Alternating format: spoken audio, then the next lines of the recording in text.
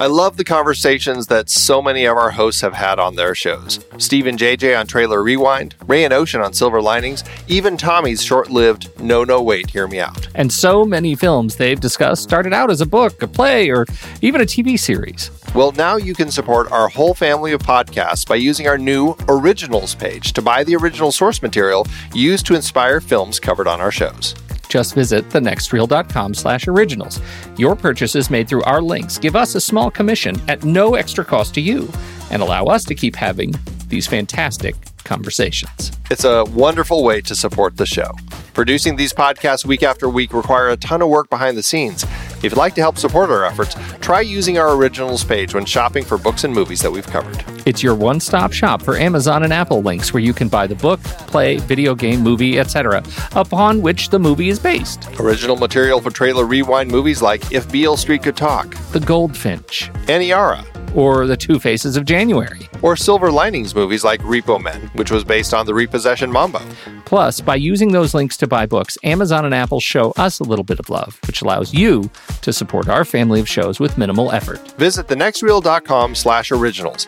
It's a fantastic way to support the show and find a great book to read. That's right. Head over to thenextreel.com/originals to find your next read and get started today.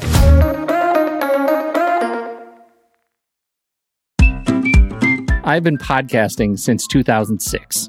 In that time, I've tried countless hosting platforms, but in August 2022, we switched to Transistor to power all of our shows here at True Story FM, and it's been a game changer. I love that Transistor allows unlimited podcasts and storage without extra charges. We can publish so much content, and we do. If you want to start up a podcast, do yourself a favor and host your show on Transistor. With their one-click publishing, you can get your new show onto all the major podcast directories effortlessly. And their website builder lets you quickly build custom sites for each show. The detailed analytics are invaluable too. You can access all kinds of listener data anytime. Oh, and the versatile players allow you to embed episodes anywhere to reach new listeners. Plus, the team behind Transistor is super responsive and keeps making the platform even better.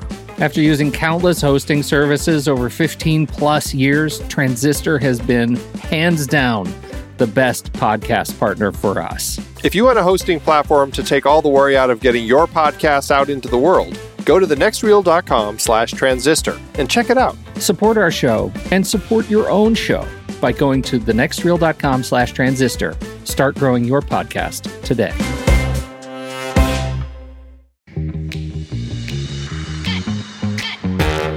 With more and more movies easily available on streaming services, it's harder to know what's worth watching and what might be a waste of your time.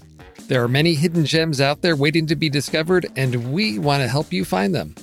This is Trailer Rewind, a podcast where JJ and I, your virtual video store clerks, sift through the shelves to help you discover new favorites. Today is September 28th, 2021, and Skin is available on Kanopy and Showtime streaming service. Now, there are a lot of movies titled Skin. There are. There is this one, which was 2018 or 2019. It listed differently in different places. Right. That was one of the hard parts of it, too, because there was a short for it first, and then they made the movie in 2018. In some places, it was released in 2019, so a little bit confusing, but it's out there. Because if I say, Skin directed by Guy Nativ, you're going to come up with this and the short. Yep. And I thought the short was maybe related, but I think maybe thematically it might have to do with race, but it's not. It's not one of these where a short was made and then it was expanded into a larger film. So if you're looking for this is the one with Jamie Bell with tattoos all over his face. Right. And because what's available on streaming services can change, it's possible that by the time you're listening to this show, that this has changed. You can easily find where Skin 2018 is currently streaming using a service like JustWatch.com, or if you're on Letterboxd and have a patron or pro account, JustWatch is actually integrated into your account. So when you look at the Trailer Rewind watch list or a Trailer Rewind episode list, you can easily see where a film is currently available. If you don't have the patron or pro Letterboxd account, you can easily get a 20% discount on that by just going to truestory.fm/letterboxd. So JJ, let's take a look at the trailer to see what Skin is all about.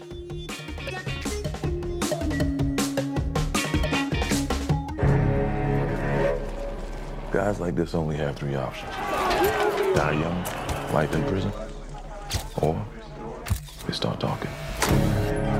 Not on our American soil! Make them leave! It's our last gig. Why? I don't want my kids to be around this. Hey, Carlos! What you looking at?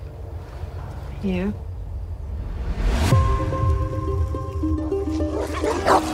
We don't tolerate stupidity. Got that? Yes, Do you have one that you regret? Why, you got one you regret? What was your first one? Fred gave it to me. He took me in. I owe him. I think real family don't make you owe shit. So you're a family man now. Listen, talk to me, Babs. You know the Vikings ain't gonna like it. You're better than those racists. I don't know what to do. In this business, you've got to stay focused or fall right down the rabbit hole. What if I take all this stuff off and I'm still a piece of shit? We've talked about trailers and whether watching them before the film or after the film. Did you watch this one before or after? I watched it after. Okay, I did too. Yeah. Okay, good. Okay, Yeah. interesting. And I felt like the trailer was very indicative of what you're going to get in this film. I think it's a strong sell, meaning it's going to tell you exactly what to expect from this movie. I don't think it was selling anything different than the intensity of the pressure and race drama that happens throughout Skin.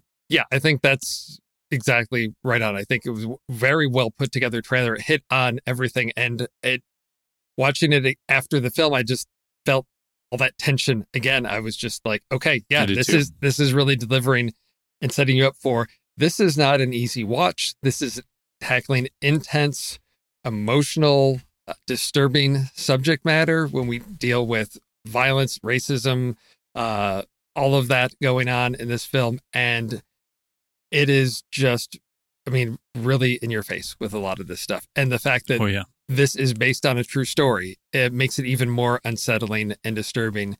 And that was one thing that I didn't know when selecting this film. As I started doing the research, I found that there was a lot of information about this story because this film came out in 2018, but there was actually a documentary back in 2011 on MSNBC titled Erasing Hate.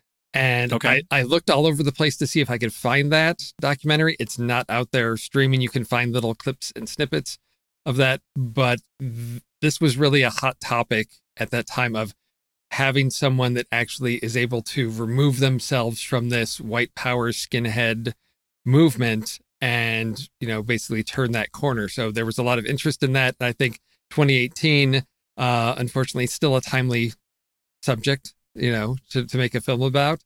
So yeah, it's not the typical biopic because it is really just about this moment in his life. So when I think about what this film's about, what type of film I would, who I would recommend this to, where I would shelf this thing, I would want to say, it would go in the biopics, but it's not really that. And I don't know if it's social justice drama. Is it just based on a true story type of thing? It's not an easy to categorize film because I don't want to say, just, straight drama.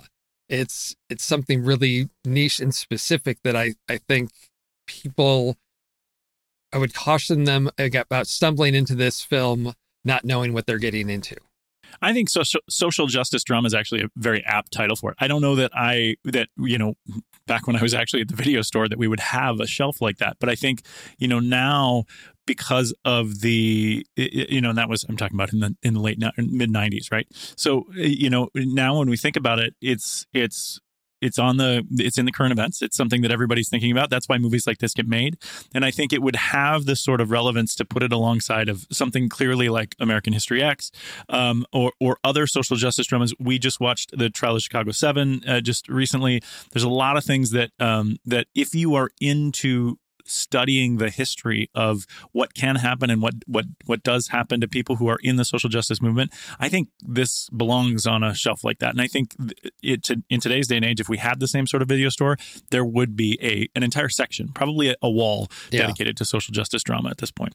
Well, it's something that I find interesting when you have films that are the narrative version of what typically might be a documentary, like Trial of Chicago 7, documentaries about that. We're going to tell this as a narrative story, so we're going to make choices about how we're going to present this story, even down to casting, who we're going to put in this film to play on those emotions. And so something like Skin, I think, does something similar where, sure, there's a documentary about this, but can we draw people in more by telling a story? Can we really get at the emotions through storytelling versus a documentary, which I feel is often relaying information? And I greatly value that. And I think a film like this leans more towards, we're going to play into the emotional side of things.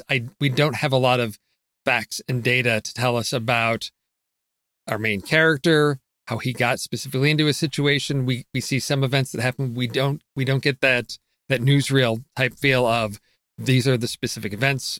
We don't have that procedural type element to it either, of what's going on. We really have a personal tale of someone who's in a really nasty situation and makes a decision to try to get out of it. And that's something that I found interesting early on. And I'm just going to touch on this in our intro piece because I found it an interesting choice, which is, we're not getting into spoilers because early on we see the tattoo removal process being presented really early. So we know up front we're presented with what's coming. So there's not a surprise. There's no twist to this. There's none of that. It's really a personal journey.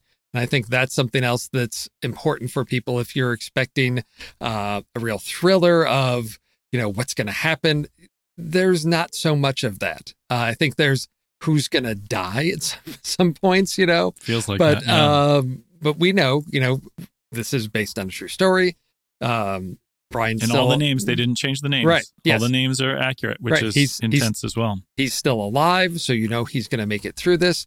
But I think that gets to what really the film is trying to do, which is tell a story of a person. And I think to a certain extent, and we may get into this in our discussion, is humanizing this a little bit in terms of what causes people to get into these situations. What are the choices they make? What do they risk in trying to extricate themselves from groups like this? And for me, that was really what this was about, is that pull and tug back and forth between these two families, basically, that he's torn between. And for me, that was looking at the choices he makes is what I found this film to be really what compelled me to stick with this film, to find out, because it wasn't a surprise of where it's going, but I think it was more about the why things happen rather than the what of what happens. Yeah, and the intensity is all in the drama of the situation, and it's very intense. It's done really well, and there is great intensity in the score, in the way the story is told. It's not a simple, as you mentioned, a biopic. It's not a simple documentary style. It's actually told very smartly, with foreshadowing of a lot of the intensity and drama that's going to happen. It's really constructed well, and it's very intense. Yeah, and this is a film with a relatively small cast and few familiar faces that I want to touch on. I mean, people may know the name Jamie Bell, but he's not, one of those recognizable faces. And I think most people, when they hear that name, are going to think back to when he got his start in Billy Elliot, right? I mean, that's, I think, the film that he was. I wasn't aware, yeah. Yes, when he was a young lad, that's where he got his start. Okay, so yes, 21 years ago. Other little small parts here and there, but when I hear the name Jamie Bell, that's the name that I think of, because he hasn't been a lead in a lot of things, but he really carries this film. And then we have Danielle McDonald as his girlfriend and then wife, and again another one that's really carrying this film. And it, had a role in Bird Box, Dumplin', which I think was on Netflix.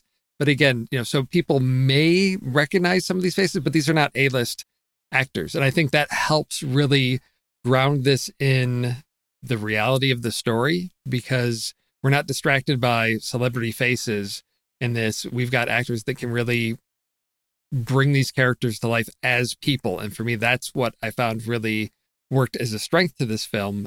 I could just really find myself in this world. It's not a world I want to be in, Right. but it really felt, I guess leaning more towards that documentary side of, yeah, these are real people. This is a real story. This is, I'm not thinking about this as actors playing parts. And even I think somewhat unrecognizable as Vera, how do you pronounce Farmiga. Farmiga. Yes, as Shireen, who's sort of the mom of that.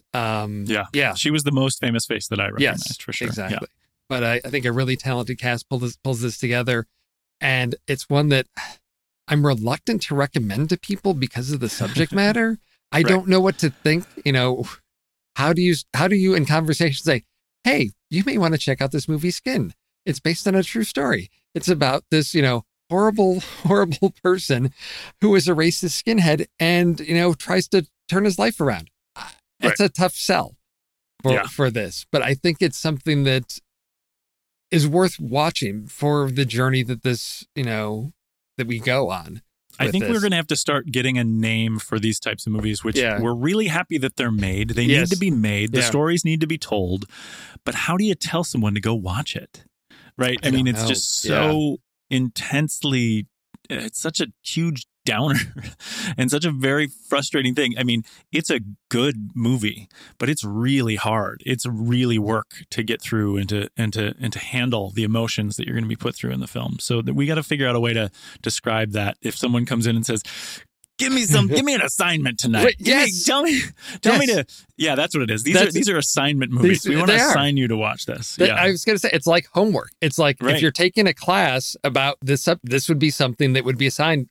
Let's look at this story. Let's look at how gang violence. Yes, of that. Cult indoctrination. Yes. I mean, there's a number of different things that could qualify in this case, and then of course social justice and race relations. I mean, that goes in there too. So no, I like that idea of calling them assignment films. It's something that you've got to willingly ask for. They're not recommendations; they're assignments. Yes, I like it too. They are. Okay. Well, for this assignment, how did you end up ranking this assignment? Because assignment films, I think, are challenging to rank and rate just because of that nature. They're not something that's enjoyable. They're something that's informative and somewhat rewarding, but not in a feel-good way. I ended up ranking it pretty high because it's a very, very strong film in terms of execution. It's the story's wound in a really interesting way. It ends up in a pretty high spot. It's 112 out of 268 for me. It's in a weird place. And when I look around, I don't know that I agree with it in that spot, but just, sort of the way the algorithm went, it's right underneath Ant-Man, which, a completely different style film for me. And then right above First Man, which I think, I was ultimately a little bit disappointed with in terms of the execution there, but I recognized again that it was a strong film. So we have this movie, and there's so many things I like about this movie, but I put it as 112 there, and I give it 3 stars, but a no like, because I mean, gosh, it's hard. Yeah. You know, and that's the thing. I would never choose to watch this movie unless it was assigned to me. So that's where it sits for me. How about for you? So it ended up at 345 out of 789, which I think mathematically we're in a similar place, like, just above halfway with that. And it ended up in a interesting spot. So it ended up a couple spots below one that we just talked about a little while ago, The Souvenir. So another one that's just, probably assignment work, which is at, is sitting at 342. Skin is at 345. And then to just give context, it's just above it is one that Pete and Andy talked about on their show called Sort of Trust, which is a Lynn Shelton really quirky comedy. So it feels very strange to have this film sitting next to, just below that comedy. And then right below that, another one they talked about years ago on the main show, Day of the Locust, which is a very unsettling and disturbing film about Hollywood. But for the next Trailer Rewind film, I'm going to have to go all the way down to 352, which isn't too far, but it's way, way back in the early days of Trailer Rewind. If you remember a film called Mr. Nobody. Oh, yeah. Yes. Yeah, that's right around my middle block. Yes, It's exactly. not my exact middle block, but it's right around there. For Right. me. So we're sitting right in that range again. So I put it at 3.5 stars because I felt that, there's some pieces of the execution that worked really, really well for me. And as I said, I'll start at 3 and it can move its way up. And I felt there was enough to really nudge this up to that extra half star. I put it at a like because I'm always one for those films that are going to spur conversation, give you something to really think about and ponder. And we can get into that as we get into our discussion. But looking at where Skin fell in other ratings and reviews, it has a weighted average on Letterboxd of 3.1. So similar to where you put that, based on only 7,500 reviews, basically. So not a lot of people on Letterboxd have rated this one. Over at IMDb, it's got a rating of 6.9, so a little higher based on 22,000 votes. So a lot more action over on IMDb there. So that's our recommendation, for you. Is this a movie for you? Well, you can go check out Skin on Canopy and Showtime's streaming service. If you're still not sure, well, we're going to dive into a conversation about Skin in just a moment. Before we get under the surface of Skin, we really need to give credit where credit is due. Trailer Rewind is a member of the True Story FM Entertainment Network. Check out all the great podcasts at truestory.fm. Our episodes are engineered by Pete Wright, and our intro music is Doodah by Ian Post. Okay. What do you take away from this film? Well, we talked a lot about, how the trailer is very representative of the film. One thing that I was surprised about in the film was how much time they spent in the thick of the negative, because the trailer really points to the turnaround when he's going to start reporting and start getting the folks. But that's really only a relatively small bit in the end of the third act. What this really shows is the intensity and drama and terror that's involved with this type of group and how creepy it is. It was just it made my skin crawl, just the different tactics they were using to recruit people and the way that they kept people under their thumb in this really sort of cult way. And if we ask what the film is trying to accomplish, because all the names have not been changed, because, they're direct representations, I think this is trying to tell the story of something that's terrible and that is out there and that needs to be be highlighted, right? And I think we see with Jenkins that he's been doing this kind of work for a while, and I think that that this stuff is happening in Middle America in all different places, and this kind of stories need to be told. It's really hard to swallow, though, and I think that's why when it's trying to accomplish is saying that if you think it's bad, it may be a little worse than you even think. Yeah, I was wondering, why tell his story? I mean, yes, he's, so Brian Widner is somebody that, again, in 2011 was all over in the media because of this dramatic shift and him being so high up and such a well-known figure with one of the most violent hate groups in the country at that time. And terrible. So I thought to really humanize this person, it's like, okay, how from the beginning, I mean, we get a brief glimpse early on of him as a young boy getting his head shaved. We don't have any context for that, but, that signifies, okay, we know he was, I guess, indoctrinated at a very young age. And so, but then we jump right into, 2009, the Columbus, Ohio, and we've got the big clash and confrontation. And I thought, of these two groups. And yeah, there's so many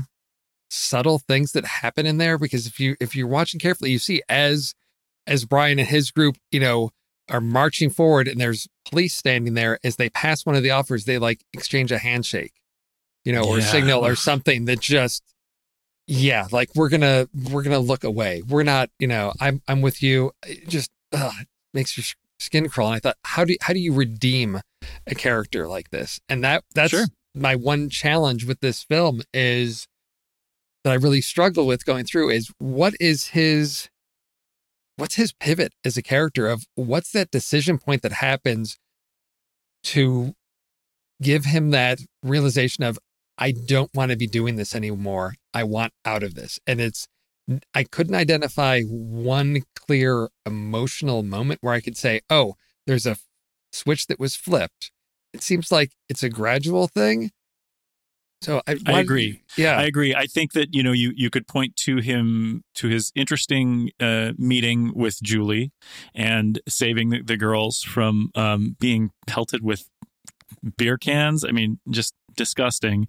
But when Julie says, I don't want my kids to be around this anymore, that's kind of the first seed being planted, because she likes him, and it doesn't look like he's kind of had that kind of attention from someone who's on the outside or wants to be on the outside before.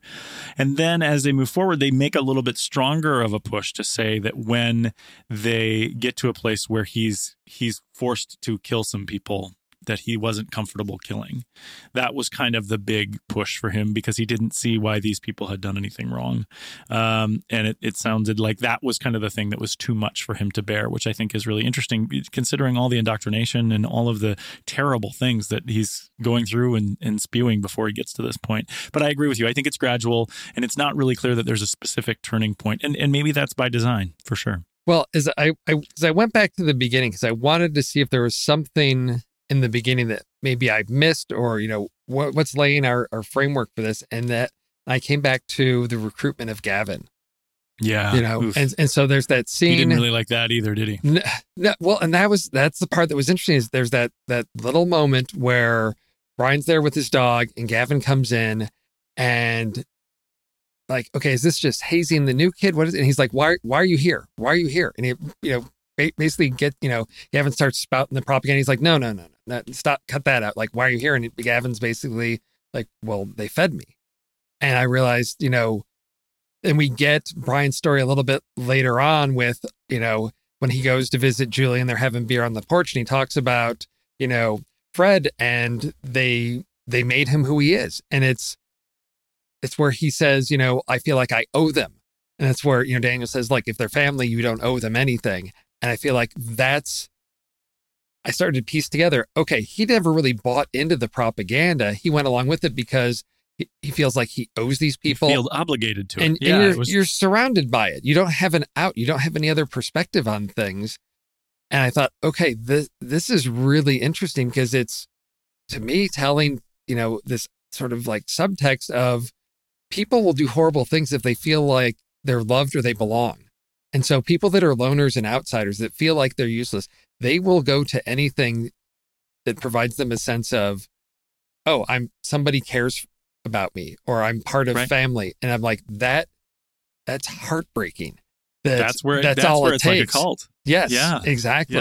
Yeah. And that I was like, okay, here's the human drama now of him now identifying, no, here's Julie and her 3 daughters, and here's another family I have that isn't involved in all these hateful things, and I can have that. I can have people that care about me.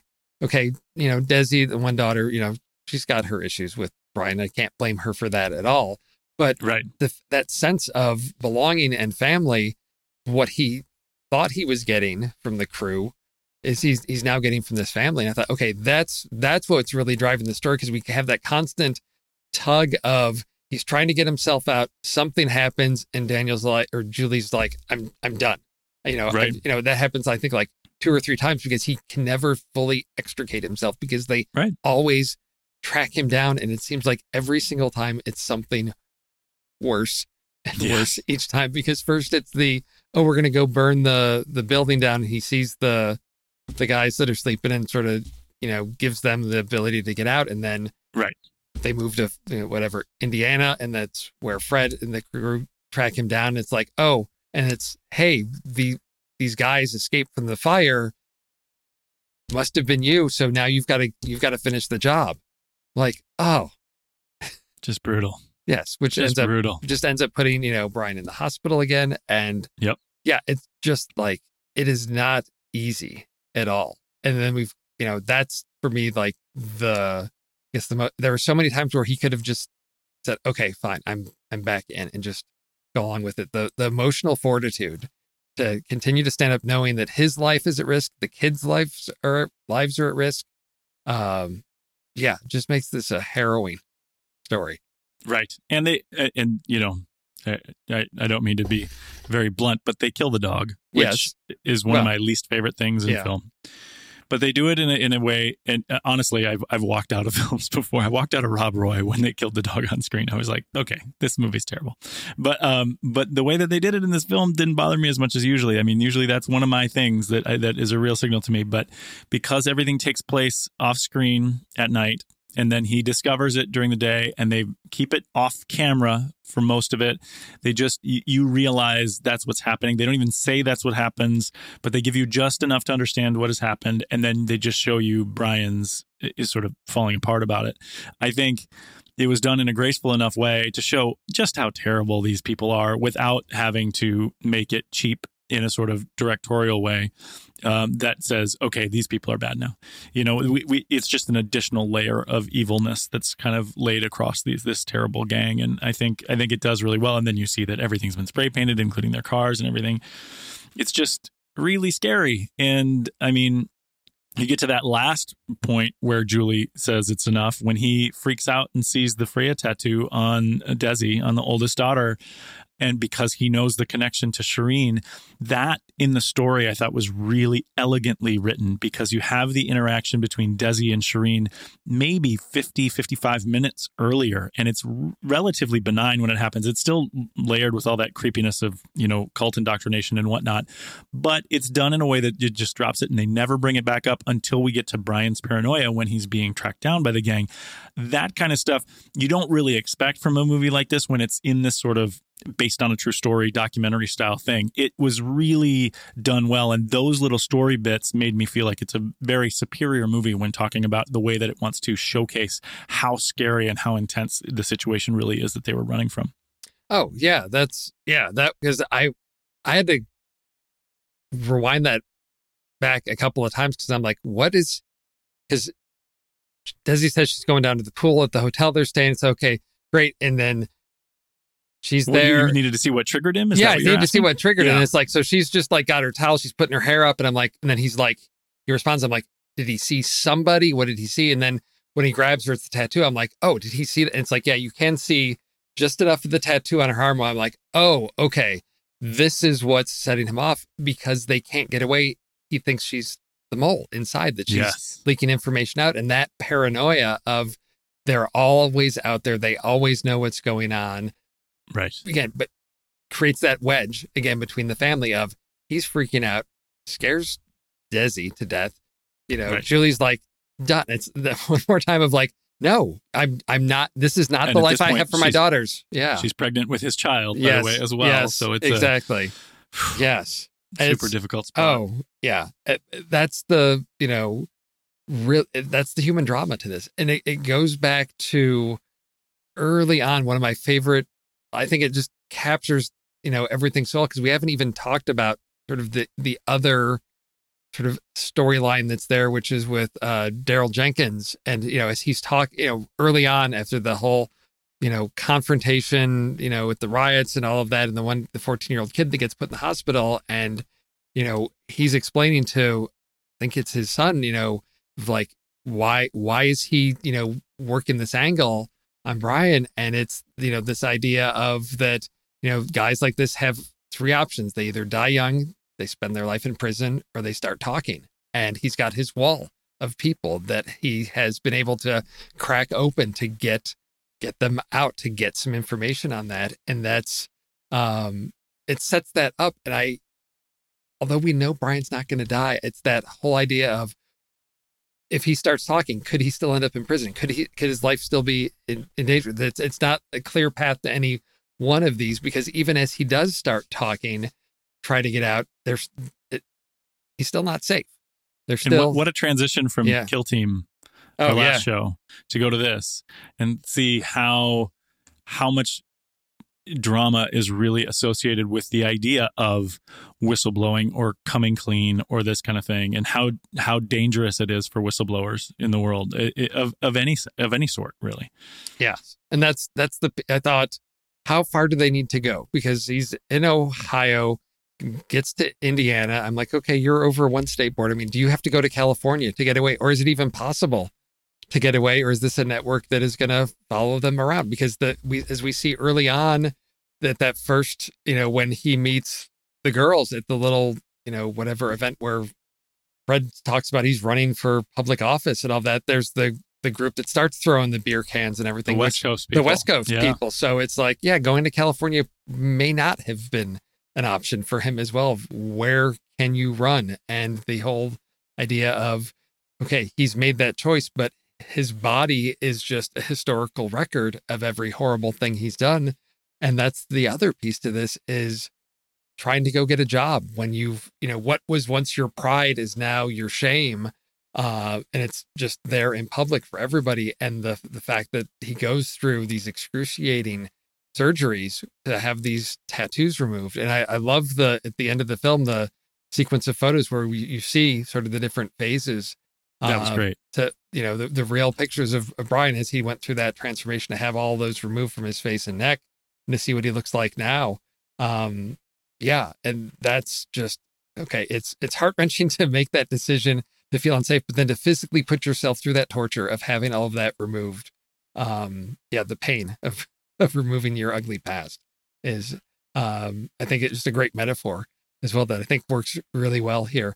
There's not, I love movies like this because there's not a lot of heightened drama, and melodrama to this. It's just really hits you at the gut.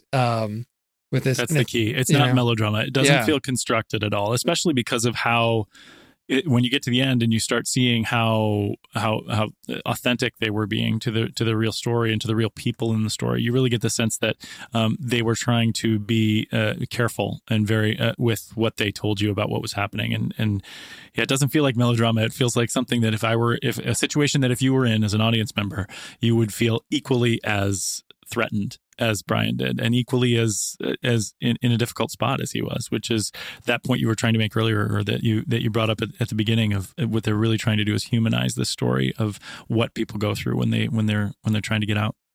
So when you have a straightforward story like this, and you're working chronologically of these are the events that happened in Brian's life, and we're going to probably cue as close to actual events as we can, the choice to interrupt with the flash forwards to the tattoo removal surgeries throughout. And I think that was one thing that I wasn't sure what to make of that. And the one that particularly struck me, because it threw me for a loop, was the one where he's just had the surgeries. I think it's the ones on his face.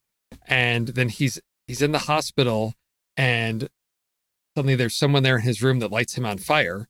And wakes up and it's a dream. And I thought, okay, that's an interesting moment. It's a great trailer moment to have somebody in a hospital bed flailing as they're on fire. Memorable moment, but we don't really delve into it's. I'm trying to look at the context of what he was going through in the one timeline versus the other, and it's one of those things that it may take multiple viewings, but it's something I just struggle with.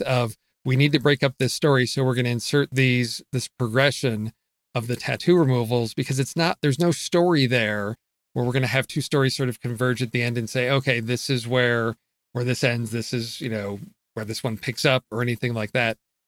How did that structure work for you? Is just those sequences? Well, it seemed like they were chapter headings, right? The way that they're presented to us. Right. And I think that the reason the vehicle was chosen, in my best guess, was that it was meant to show the amount of time necessary to eliminate the sort of record that you were talking about, this historical record that was on Brian's body. And I think it does two things. I think it actually tells how long it takes and how excruciating it was. And then also, when you compare it to the rest of the story and to the rest of the years that he was going through, how as opposed to how quick someone can turn around. Because while it is a long time and it is excruciating, he's relatively able to change his life quickly because he's given the chance to do so.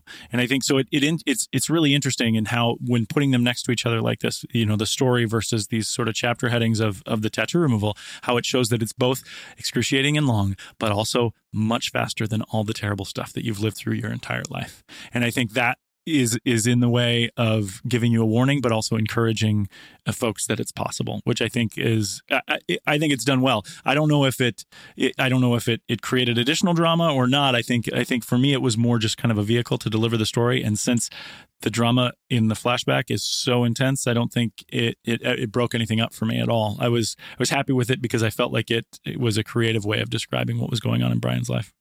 The good news, I think, is, this is based on a true story. And I did do a little bit of research to see, what happened, with the Vinlanders Social Club and all that. And it's really, at that time that Brian was there, it was one of the top most violent hate groups in the country as tracked by the Southern Poverty Law Center. And since then, they have really lost their standing and their strength.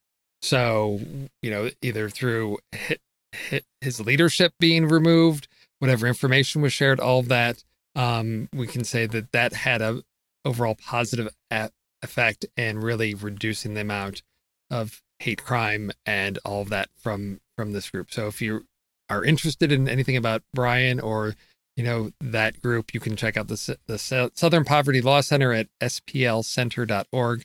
They track all the hate groups, and you can, find out, if there are any in your area. Actually, they track all the hate groups and all of that. But they have some articles sort of talking about Brian's story. They provide a little bit more detail about the surgery, that there was somebody that donated, I think it was around $35,000 is what those surgeries cost to have that. Some benefactor said, yes, this is important. We need to get him out of this. And this is an important part of that. And they donated the funds to allow those surgeries to happen, to give him his freedom. Such a great gesture. Yeah. Yes. And, at the end of the film, we get, those actual, clips and video of Brian and Daryl together. They're still doing their work. They're still friends, best friends and all of that. So as you get to the end, there is some redemption. There is some positivity. There's a little bit of light at the darkness, because the narrative story just ends with Brian showing up on the doorstep, on Julie's doorstep, trying to come back. Pat's removed. His real family. His real family. And so I feel like it took us through a really dark trench to come out for some hope and optimism on the other side. But it's much more dark than hope. Yes. But it's like the punctuation is the hope. The optimism, yes.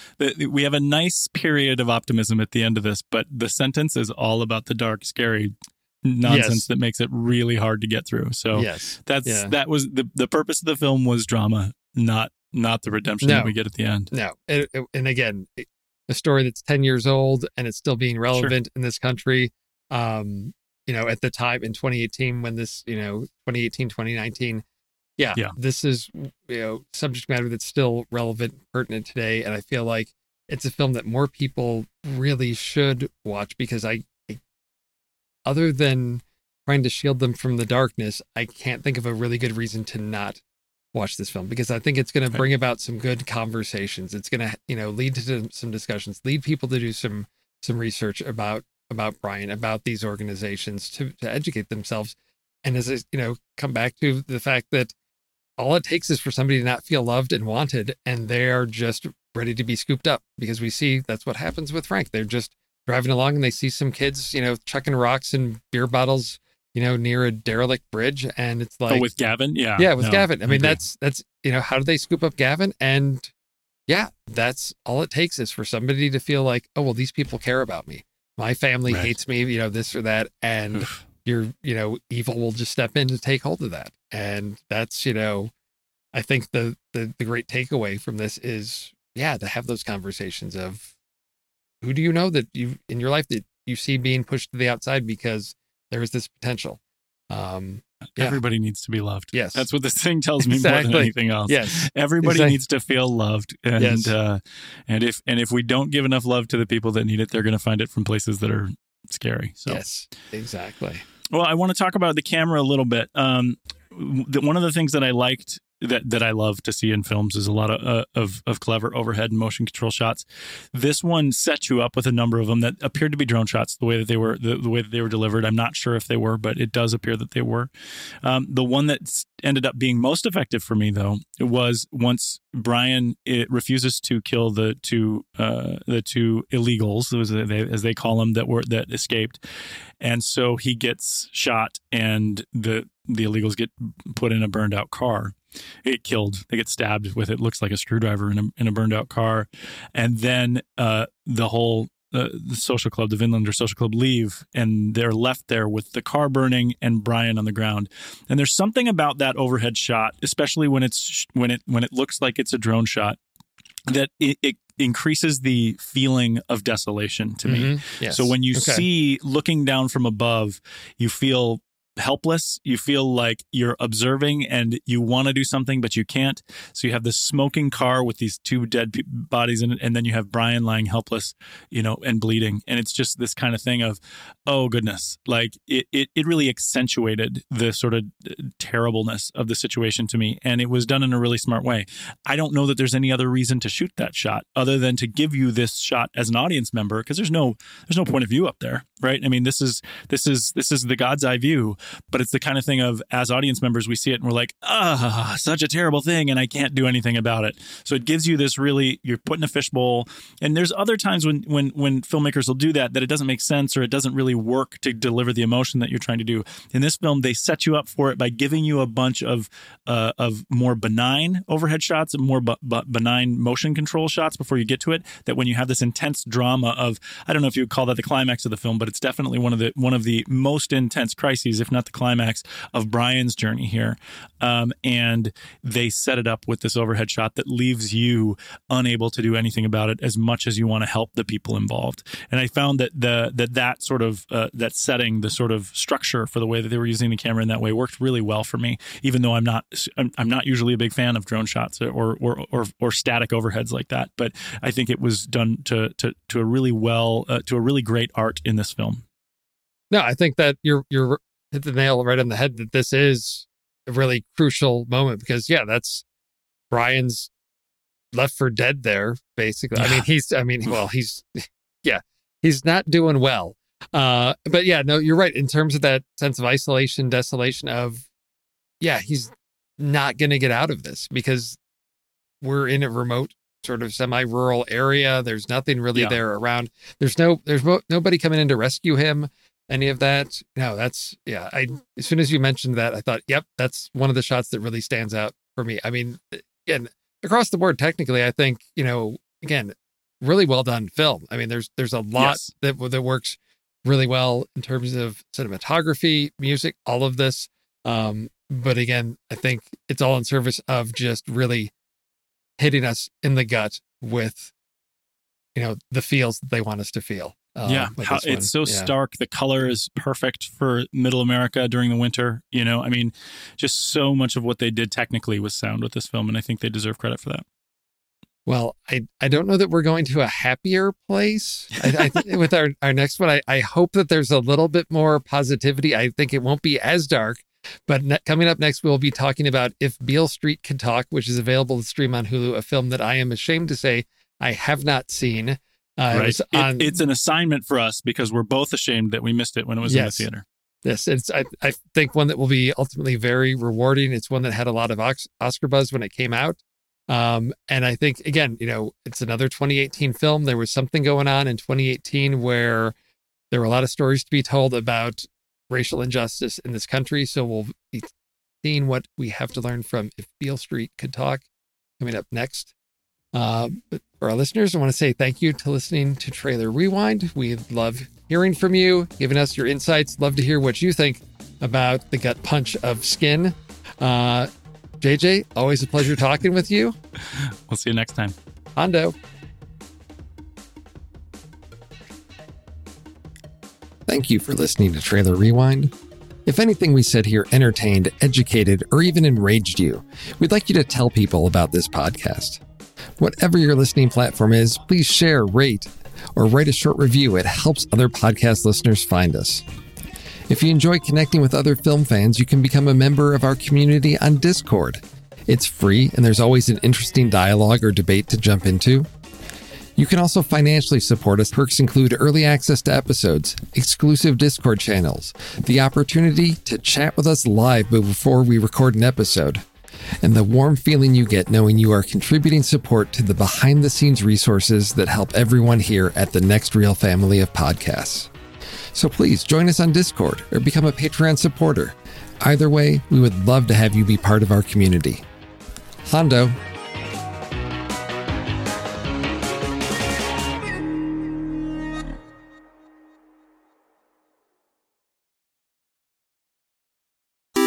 Andy, according to my friend Internet, this is what Letterboxd is. Letterboxd is a global social network for grassroots film discussion and discovery. Use it as a diary to record and share your opinion about films as you watch them, or just keep track of films you've seen in the past. Showcase your favorites on your profile page. That is a lot. You bet it is. That's why I want you to tell our fair listeners just one thing you do with Letterboxd that has changed the way you watch movies. Let them have it. Okay, are you ready for this? So ready. I love lists. As of today, I have 246 lists in my account.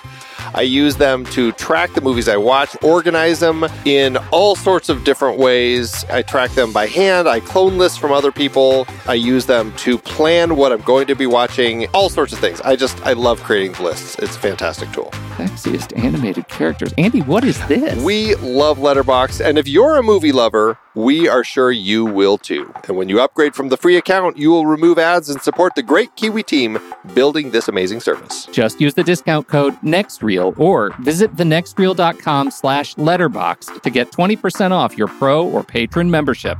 And it works for renewals as well.